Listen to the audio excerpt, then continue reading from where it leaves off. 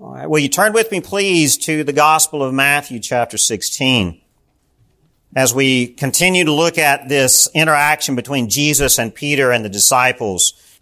Last week, verses 16 through 17 of chapter 16 was a deep dive, if you remember, into what we see as divine revelation, and particularly of understanding who Jesus is as a result of that divine revelation. This is what Peter was experiencing and what our Lord was applauding.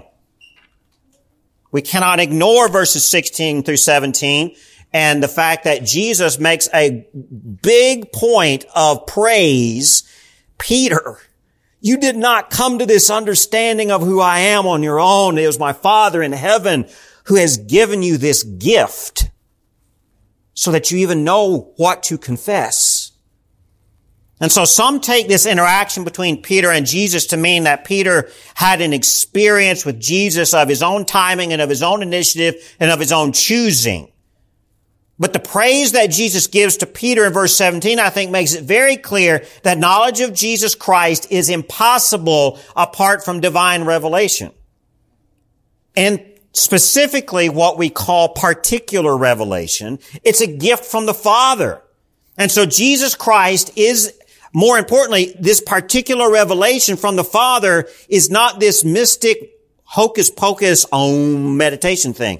It is Jesus Christ himself is the particular revelation from the Father. And the Holy Spirit imparts upon the believer this understanding of Christ. That's what we looked at last week. So it's important to understand and to observe that Peter here did not have a Christ experience of his own revelation, but he had the experience with Christ. This was the product of God's revelation. This encounter between Jesus and Peter was not of Peter's making. It was the result of the revelation of God the Father. So Jesus continues now, when we look at verses 18 through 20, he continues to praise this divine revelation that Peter had here. And as he speaks of the Petra, or the rock, as the foundational cornerstone of his church, Simon Bar-Jonah is now given a new name, Petros.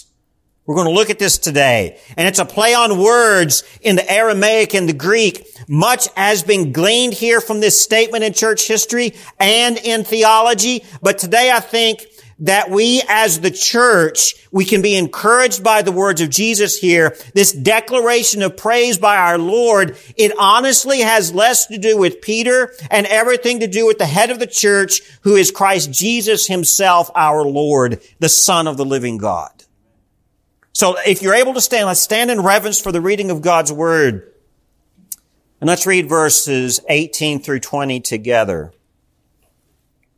of Matthew chapter 16. Actually, I want to begin in verse 17 because I think that sets the tone for the rest. And Jesus answered him, "Blessed are you, Simon Bar-Jonah, for flesh and blood has not revealed this to you, but my Father who is in heaven." 18. "And I tell you, you are Peter, and on this rock I will build my church, and the gates of hell shall not prevail against it. I will give you the keys of the kingdom of heaven, and whatever you bind on earth shall be bound in heaven, and whatever you loose on earth shall be loosed in heaven." Then he strictly charged the disciples to tell no one that he was the Christ. Let's pray. Father God Almighty, we thank you for your word. And we thank you and praise you for the confession that we are able to give to the world of who your Son is. He is the Christ, the Messiah. He is your Son. And Lord, as we proclaim this individually to others around us and even to ourselves, I pray, God, this morning that in your word you would show us what our role is as the church in this. Because Jesus actually proclaims boldly here a foundation for his church. And sometimes, Lord, we miss that. because we get so caught up in the busyness and the details of operating a church, Lord, we forget the foundation of this gathering of your faithful. And so, God, I pray this morning you'd speak to us and that you'd reveal to us things that we may be overlooking. Reveal to us areas of our hearts that are sinful and unbelieving in this establishment of your church and why it's here. Lord, we are to proclaim boldly that your Son, Jesus Christ, is your Son and that he is the Christ, the Savior of us all. And so, God, allow us to see this and to know it and proclaim it boldly. We can't do this apart from your will and apart from your strength. So we need you this morning, Lord, in Jesus' name. Amen. Amen. Please have a seat. This passage today, it focuses our attention on what is called ecclesiology. And this is your Theology 101 lesson for the day. What is ecclesiology? Ecclesiology is the theology of the church. It's nothing that mankind manufactures, or actually good theology of the church comes from Scripture. And this is a foundational passage for us as the church. But in order to do this, we must consider some of the ideas on how theology and the church relate. It's not going to be a theology lesson today, but this is important for us to lay some groundwork. By the 19th century, many theologians argued that Christian faith was rooted in experience. One's consciousness of God superseded God's revelation and his objective truth of himself. So by the 19th century in the church, there was a emphasis and a growing teaching that understanding and knowledge of God comes through experience. The problem here is that this knowledge of God, this objective truth of who God is and his will, it's revealed truth not of us or in our spirit, but rather divine truth is revealed and granted by God himself. That's the issue. Yet if the emphasis is on our experience of God, we miss the origin of this understanding of who God is. Christian faith can be a very subjective thing, meaning that we as individuals, we do have individual experiences with our Lord. We also have subjective individual experiences even within the fellowship of the body. Let's not ignore that. That's a reality of the faith. And this fellowship with other believers can become so alluring that it distracts us from the origin of the truth of who Christ is, and that origin of the truth is from God himself. But our experiences together in the church, if we're not careful, they're so appealing, aren't they?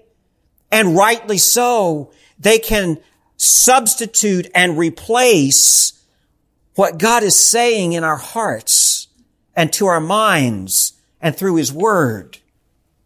The experiences within church fellowship and worship can be a distraction from the origin of this experience. Remember that to understand what the church is, we have to understand what the word means. And you could argue that the Greek word here is ekklesia, E-K-K-L-E-S-I-A, if you're taking notes. The ekklesia is the assembly of the called. The assembly of God's people. It's the same idea that was even in the Old Testament with the children of Israel. When they would gather together, they were called the assembly. We see this in the book of Nehemiah, very, very thick. The assembly of God's people in Nehemiah chapter 8, what did they do? They assembled for the reading of God's word and the explanation of it. The right order of understanding how the church is to gather together and how the church is to focus corporate worship has to glean from God's word, from the passages of Scripture like Matthew 16:17. The purpose of gathering as the church can be thought of not as a time to transmit a Christian experience. Notice the warning here against experience alone. Instead, the purpose of gathering for worship as the church is to serve as a confession, as a proclaiming, as a heralding of God's word. More so that and less the experience together. Now, the experience together, I think we can jointly and corporately proclaim the truth of who Jesus is in the experience of our worship. The problem is when our experience and how we feel becomes more important than the word and the truth that we are to proclaim. I think that's part of what Jesus is getting to here. You see, the Word of God is that which has been revealed to us in the Word, has been revealed to us in Christ Jesus, the Son of God. That's the Word of God that we are to proclaim. This Word is embraced by the faithful, those who are called, and does not involve worshipful experiences, but these experiences do not precede the divine revelation that God the Father delivered to us through His Son and imparted to us by His Holy Spirit, once and all delivered to the saints. Jude verse 3, if you're taking notes, Jude verse 3 is a foundation for this understanding of who we are as God's people. Beloved, although I was very eager to write to you about our common salvation, I found it necessary to write appealing to you to contend for the faith that was once for all delivered to the saints. We contend for the faith that is not foundational in our personal, subjective experiences. We contend for the faith that was once for all delivered to the saints. A faith, a confession, a proclamation of truth that was defined and proclaimed long before you and I were ever born. Even long before the United States came to be, folks. When seeking God's intent for His church, we must take care to avoid the emphasis on both our individualism, this is my feeling, this is just my faith between me and my Jesus, and how dare you tell me any otherwise? And if I come to church and have a bad experience, then I'm just not coming back. That's individualism in the church.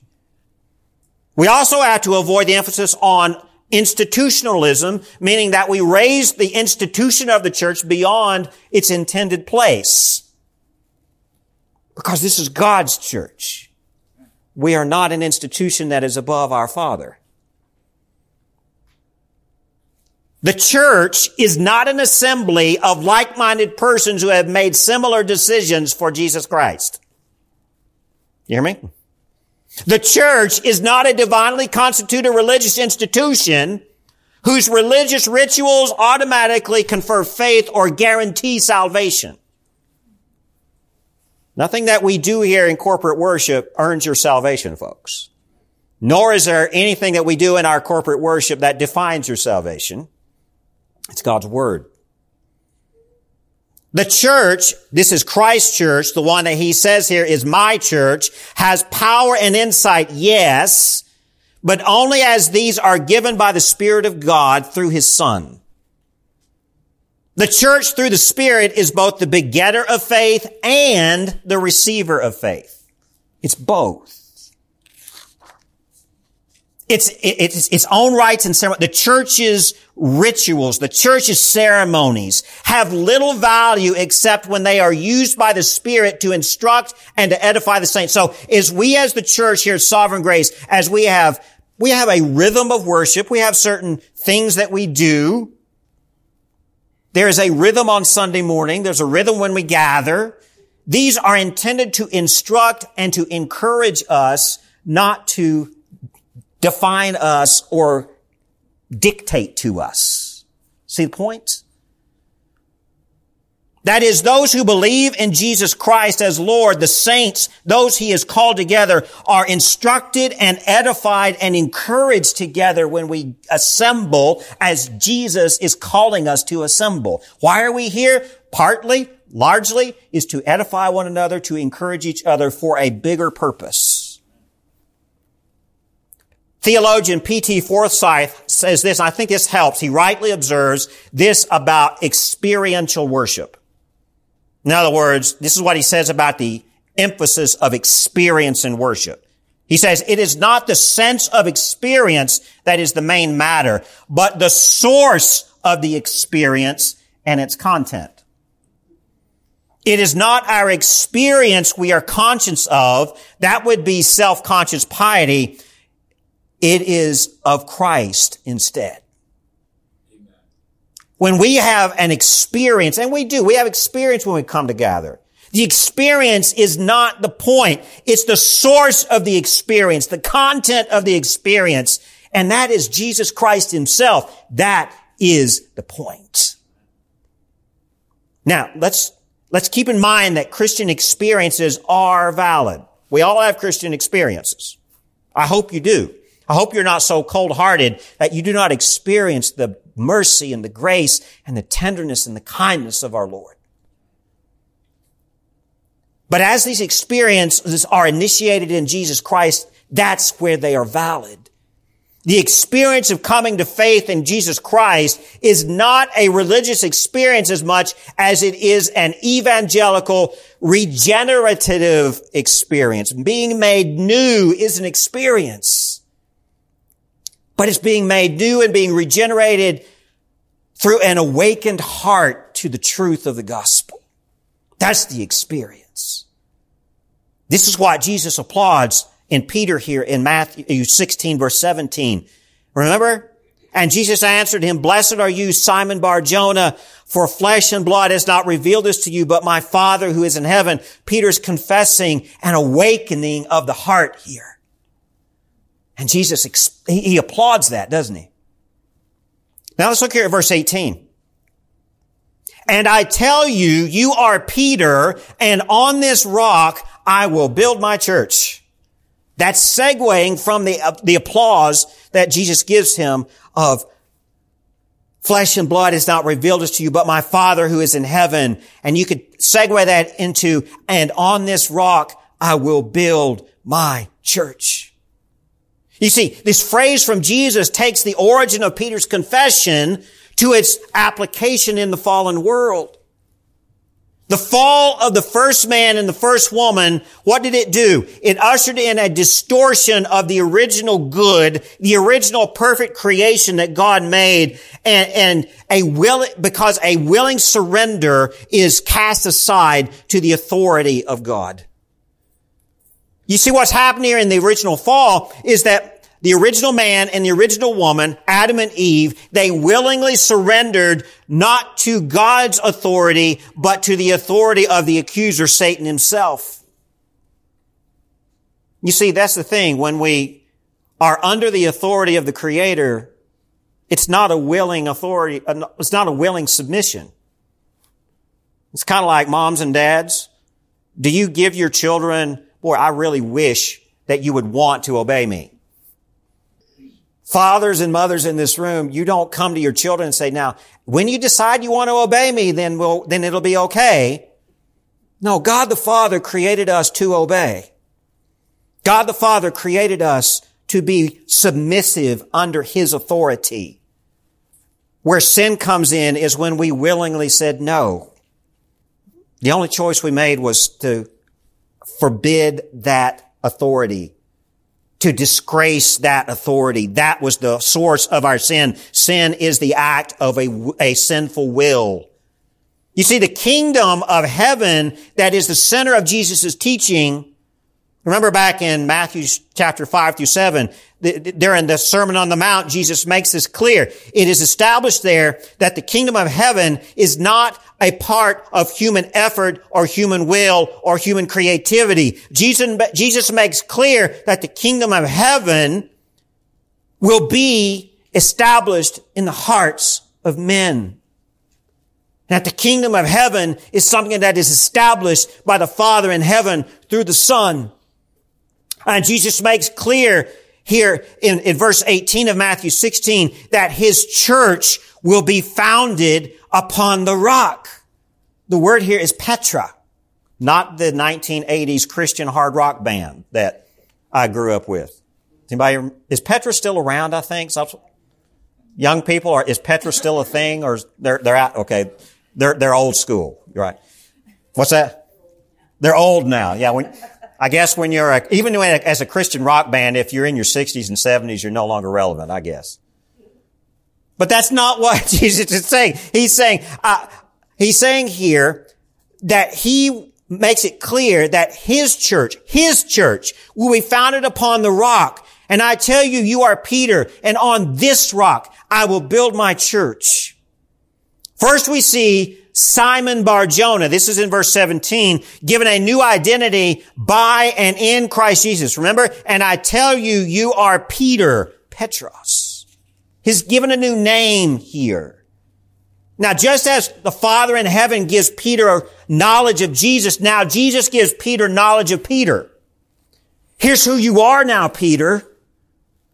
The Lord has revealed to you something that is transformative of your very being. Peter is no longer Simon. Peter is now Peter, the rock. And he's of Jesus' church. In this exchange, we see the first lesson in what makes up the church. There is a historical dispute on this verse. Here, verse 18. There's a historical dispute between Roman Catholic tradition and Reformed Protestants. Roman Catholics believe that Jesus especially honors the office and person of Peter as the founder of the church and as the first pope. That's the Roman Catholic interpretation. Reformed Protestants believe that Jesus honors not Peter the man as much as he honors Peter's faith and Peter's confession. Yet it's clear that Jesus, I think he does honor both Peter the man and Peter the confessor. Because as Peter is confessing, what is he doing? He's pointing to Christ, isn't he? That's what Jesus is honoring here. One who points to Christ. It is undeniable here that Jesus does raise Peter up as a leader in the church. We can't ignore that historical and biblical fact. He was already serving this role among the 12. Peter was already the leader here. He was seen as the leader of Jesus' 12. Even then. And the history recorded in Acts chapter 2 reveals that Peter opened the gates of the kingdom to the Jews at the day of Pentecost and to the Gentiles in Acts chapter 10. Jesus changed Peter, and we cannot and should not avoid this or discredit it. Jesus actually does honor the man Peter, but not for the reason that the Catholic Church does. It was the particular man, Peter, who was granted the gift of understanding back in verse 17, and the particular man, Peter, who Jesus imparts a new identity to, and the gift of responsibility for the church here in verse 18. And I tell you, you are Peter, and on this rock I will build my church. So I think there's some truth there that the church is also built in Peter, on Peter as the leader of the church. That's partly there as well. We can't ignore that. But now, the Apostle Paul, though, he does praise Peter as the one who points to the righteous foundation of the church, Jesus Christ. Yet Paul also criticizes Peter in Galatians chapter 2 because as the head of the church, Peter played the game and ignored the Gentiles and had favoritism toward the Jews. But he was criticized because, hey, Peter, not only are you a Christian, you're also the leader of the church here. You should set a better example. You see, we can't ignore here that Peter was raised up as a leader here. And Jesus, I think here in verse 17, does kind of use, this is part of what he's saying here. Peter, you are now a leader. The Apostle Paul calls only Christ the foundation of the church, though. So we can't take here in verse 18 what the Catholics do. That Jesus is establishing Peter as the foundation of the church. Because in 1 Corinthians chapter 3, the Apostle Paul, he himself being a church planter, calls Jesus Christ the foundation of all the church. Here in 1 Corinthians chapter 3, verse 10, according to the grace of God given to me, like a skilled master builder, I laid a foundation and someone else is building upon it. Let each one take care how he builds upon it. Verse 11, for no one can lay a foundation other than that which is laid, which is Jesus Christ. So who is the foundation of the church? Who is the cornerstone, the rock of the church? Jesus Christ himself. Now back here in Matthew 16:18, let's look here further at what Jesus says. He does encourage and establish Peter here, but he says in the second half, I will build my church. Y'all see that? Who builds the church? Jesus Christ himself. So before we get carried away in celebrating Peter as the man who will be rightly remembered in church history as the first great leader of the church, we can't ignore that. Let's focus on who built the church. And then we'll have a more clear perspective on who the rock is here. Jesus builds his church. He boldly declares, this is not one of those verses that is ambiguous or vague. It is very direct and clear. Okay? This is very clear. Jesus says, I will build here. I will build. Now underline those words in your Bibles if you wish to remind yourself that Peter does not build the church. You and I do not build the church. Jesus says what? I will build. And there's a reason why he's doing this. The picture in this declaration is not Peter who builds Christ's church. Rather, it's Jesus himself who takes our pointing, our confession, our evangelism, our witness, and actually uses it, if you will, as mortar for building up the church. Can you get that picture? Anybody here ever laid brick? Bill has. You've laid brick? Yeah. Or a rock wall. Everybody worked with mortar. I think Nathan and Crystal, y'all are working with mortar now. They just bought a house and they're renovating some things around the fireplace. And yeah, you're working with mortar right now. It's a sticky substance that's supposed to be pretty solid. That's what Jesus is doing here. He's using us. He's using our confession, which points to him as the Christ. He uses our evangelism, which is a proclamation of that truth, our witness of that reality, and he uses this as the mortar for building the church because Jesus says, my church, not us. This church is Jesus' own possession. Those who the Father gives the Son. That's what we see in John chapter 17 in Jesus' prayer. Who is the church? It's those who the Father gives to the Son. That Jesus prayed for in John chapter 17. So it is this Peter who is pointing to Christ, the one confessing Jesus as the Christ, the Son of the living God, who Jesus uses as this first stone, if you will, or this first brick that is chosen for building up the church. Jesus, the cornerstone, and then you start laying rocks and bricks around that, and you build up the church. Now, this is figurative language here. You know, Jesus gives this honor as the first stone in the many, many figurative stones that will make up his church. The figurative stones are the actual lives that Jesus brings together to make an assembly, to make a community. The bricks, the stones that Jesus builds with are truly regenerate hearts. Those who humbly listen to and live the true confession that Jesus is the Christ, the Son of the living God. We looked at that in depth last week. If a genuine heart cannot truly confess, and I emphasize truly confess, not just mimic, truly confess that Jesus is the Christ, the Son of the living God, is the result of the Father in heaven and the Spirit permitting and causing and transforming the heart so that that genuine confession is real. The church's mission consists simply and loyally in pointing to Christ, the Son of the living God. You want to know why the church assembles? You want to know why Jesus is building the church? It's so that we point to him. And that's just what Peter's doing here. In Peter's confession, that's the example for us. He is confessing and pointing to who? Jesus as the Christ, the Son of the living God. That's who we are, folks. Now, later on, let's move on to verse 18.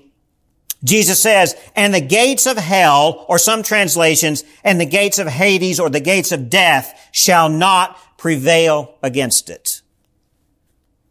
This is something that Jesus makes very clear. Jesus employs, he's using particular language here, using the term gates of hell, or gates of Hades. Now the gates of Hades were the ancient mind's way of saying the place or the powers of death. So your translations may be gates of hell, gates of Hades, or gates of death. Because in the ancient mind, that's what this meant. Hades was the place of the dead. And the ancient mind actually feared that once someone passed through these gates, they would never return. Can you imagine living with that fear? That upon death, you were trapped in death and you were trapped in Hades? That was the fear of the ancient mind. The idea went actually beyond Jewish tradition here. Even the Greeks and the Romans held to an afterlife where no one returned after passing through the gates of death. This wasn't just a Jewish idea. It was also a Greek and Roman ancient mind idea. But Jesus promises in this passage that his church would have the power to come back through the gates of death. The gates of hell will not prevent resurrection. That's the key to the Christian faith here. That's the key to the church that Jesus is establishing. Jesus promises his church the power to come back through the gates of death. Jesus' resurrection will lead the way back out of death and eternal life, and we are guaranteed and promised the same. You see what he's saying here? The Christian answer to this death question is not reincarnation, which is that your lives continue. It's not immortality, meaning that there really is no death, that life continues. The Christian answer to death is resurrection. And who is the resurrection and the life? Jesus our Lord. John chapter 11 tells us that. Now let's look here at verse 19. He says, I will give you the keys of the kingdom of heaven, and whatever you bind on earth will be bound in heaven, and whatever you loose on earth will be loosed in heaven. Now, this is another verse taken out of context. You've probably heard a lot of teaching on this verse that you're thinking, wow, I've got power? Wouldn't that be appealing? Jesus is giving us power. Woohoo! We could be able to make a church on that, couldn't we? And then we would no longer be a church. You see, taken out of context, this verse has been used as a rallying cry for the power of the church and even the power of the person, the individual, to stand up against the evil of satanic forces. And this has also been used to claim that whatever it is that one's power claims for oneself, you now have the power, based on the words of Jesus, to claim it. This is one of their foundational verses. It's a verse that too many false teachers have used to actually mislead the vulnerable.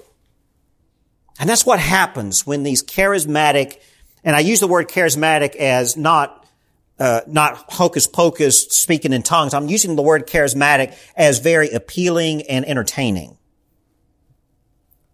If nothing wrong with entertaining sermons, okay? To the level of you have to have the attention of the people. But you can't let that dominate the gospel. But false teachers use that to mislead the vulnerable.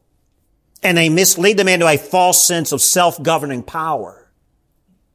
I mean, this verse here is used out of context to elevate the power of the self over the power of Christ, who is the Son of the living God. Look here at verse 19 again. I will give you the keys of he's talking to Peter. I will give you the keys of the kingdom of heaven, and whatever you bind on earth will be bound in heaven, and whatever you loose on earth will be loosed in heaven. I mean, taken out of context, that sounds very powerful.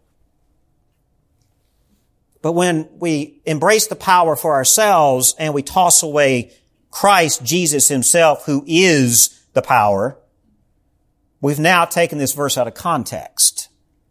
You see, Jesus describes the context of the church here. And it describes a relevant context of the church, not just in Peter's time, but across time, even to the present. Do you realize that in 2022, we here, Sovereign Grace Baptist Church, we are part of a timeline of the church?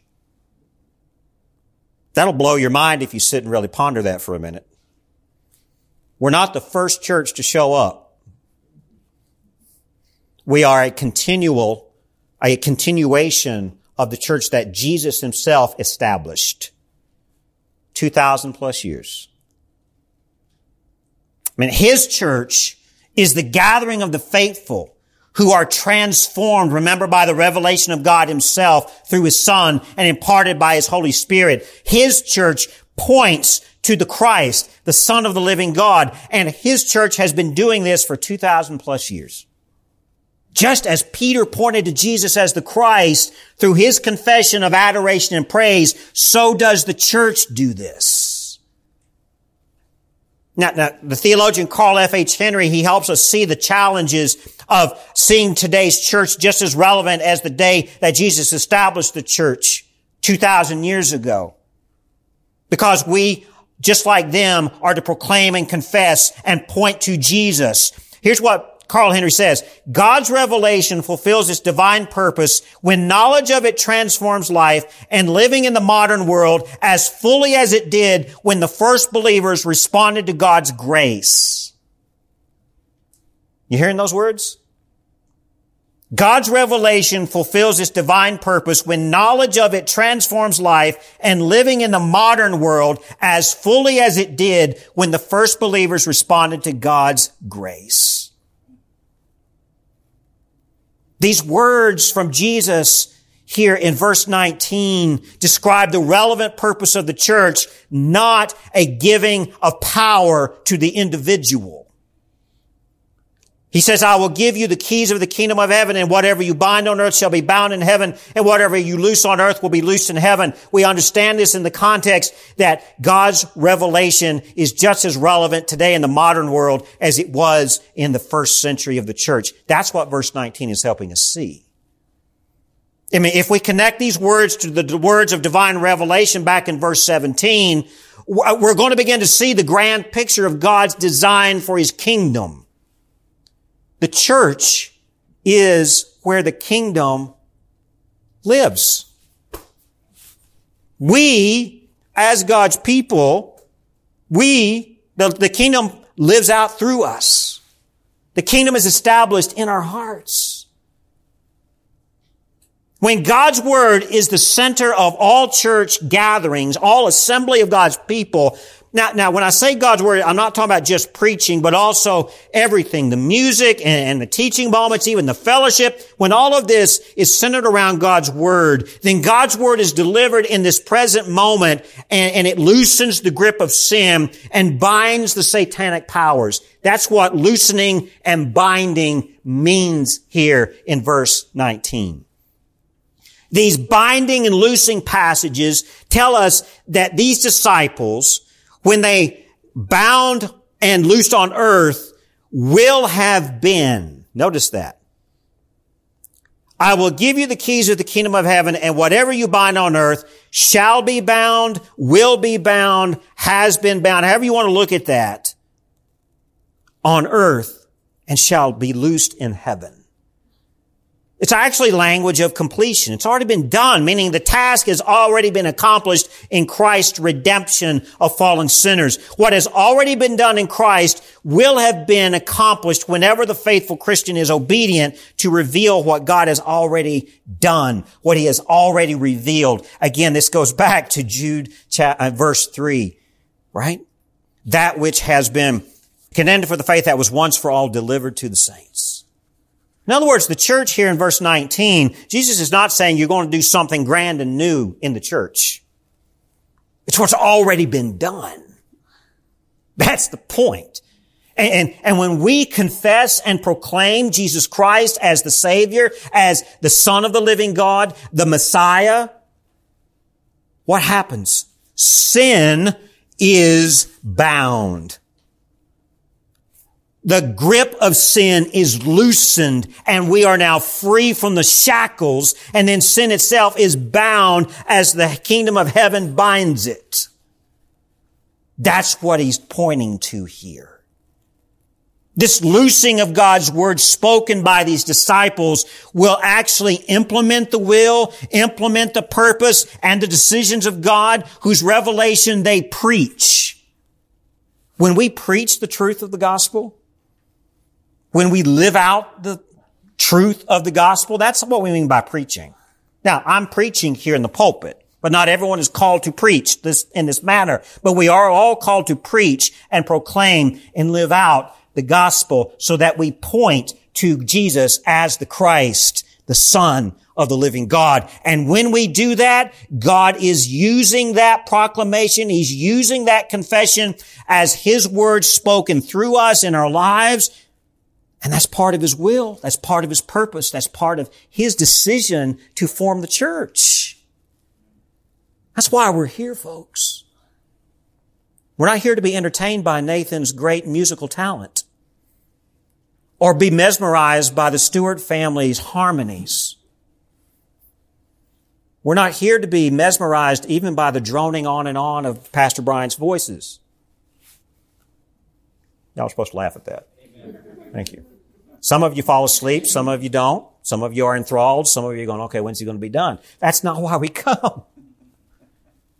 Please don't come here because Pastor Brian is preaching today. Please don't come here because the music is great. Please don't come here because even the fellowship is wonderful. Come here because we're here to proclaim something. We're here to proclaim something. We're to confess something in our fellowship together. When we assemble together, we are actually confessing something. And who is it that we confess? It's Jesus Christ, the Son of the living God. And when that happens, here's what Jesus says in verse 19. When that happens, whatever you bind on earth shall be bound in heaven, and whatever you loose on earth shall be loosed in heaven. That's what God is doing here. There's no truth here in verse 19 about a power of magic or enchantment that the name it and claim it word of faith people promote. It's not here at all. No truth in the human will now having a power that directs God's will. That's not what verse 19 is saying, because that's the context that it has been twisted into being. Jesus is not giving us permission and granting us power that somehow directs God's will. Don't you wish that you could tell God what to do? Let's just confess, sometimes we may fall into that trap. But God He listens, but you know what? He's God. His will surpass our will every time. Instead, it's the Spirit and the Word that carry out the purposes of God through us. 2 Timothy chapter 2 helps us see this. Paul says to Timothy in the second epistle, remember Jesus Christ, risen from the dead, the offspring of David, as preached in my gospel, for which I am suffering, bound with chains as a criminal. But the word of God is not bound. So when you look at verse 19, do not walk away thinking that Jesus says we're going to bind anything in the kingdom. Because the word of God, according to 2 Timothy chapter 2 verse 9, but the word of God is not bound. What Jesus speaks here to His disciples in verse 19 is the purpose of His church in the revelation of God's will and purpose. We are an instrument of God, of His Son, as He establishes the church. We are this instrument, this tool, this purpose of His church is to reveal God's will and God's purpose by proclaiming and confessing the truth through His Word. It is through this faithful proclamation, this faithful confession of the divinely revealed truth, this divinely revealed message of salvation that impacts the human will. And that's what we're called to do. I want to close with this. Notice the connection between what Peter will do on earth and its relation to what will be done in heaven. Here in verse 19. The heaven to earth and the earth to heaven connection of the church is vital to God's revelation of himself to the creation that rejects him. When people see the church, they see the kingdom of heaven. Now let's not take this too far because it has been twisted that we define the kingdom of heaven by our own power. That's what's coming out of the Bethel movement out in California. That's not what we're talking about here. This heaven to earth and earth to heaven language, it is a connection of the church because we are God's revelation of himself to the creation that rejected him. We are the revelation of himself to a fallen world because Christ Jesus is in us and we are proclaiming and pointing people to him. I mean, this is the heart of the gospel. The good news is that God loved his creation so much that not only did he break through this blind barrier of sin to reveal himself to us, God himself provides the salvation from that sin to break the barrier. You hear that? He breaks through it. And then God establishes a kingdom in the hearts of men who then gather together as they are called together. And this gathering speaks the truth of the scriptures to the fallen world that God wants back.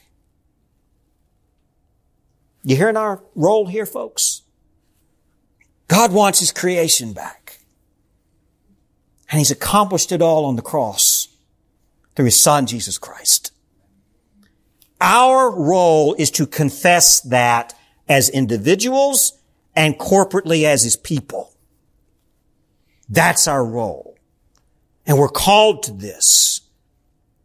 This gathering of people here at Sovereign Grace Baptist Church, we are to speak the truth of the scriptures to a fallen world that God wants back. That requires that we understand God's word. That's why we focus so much in studying God's word here. It's why we do that. The DNA of Sovereign Grace Baptist Church began as a Bible study with no vision that this would be a church. Yet here it is. So why are we here? I mean, the words of Jesus here are very clear. And Jesus said, "Blessed are you, Simon Bar-Jonah, for flesh and blood has not revealed this to you, but my Father in heaven. And I tell you, you are Peter, and on this rock I will build my church, and the gates of hell shall not prevail against it. I will give you the keys of the kingdom of heaven, and whatever you bind on earth shall be bound in heaven, and whatever you loose on earth shall be loosed in heaven." That is the message. You hearing this? Why are you here at church this morning? Why do you keep coming back week after week? I hope that these words of our Savior are the foundation of your heart. The gospel truth is that the kingdom of heaven is here. And it's Jesus' church. It's his. He called us together as the gathering of his faithful, as the gathering of saints.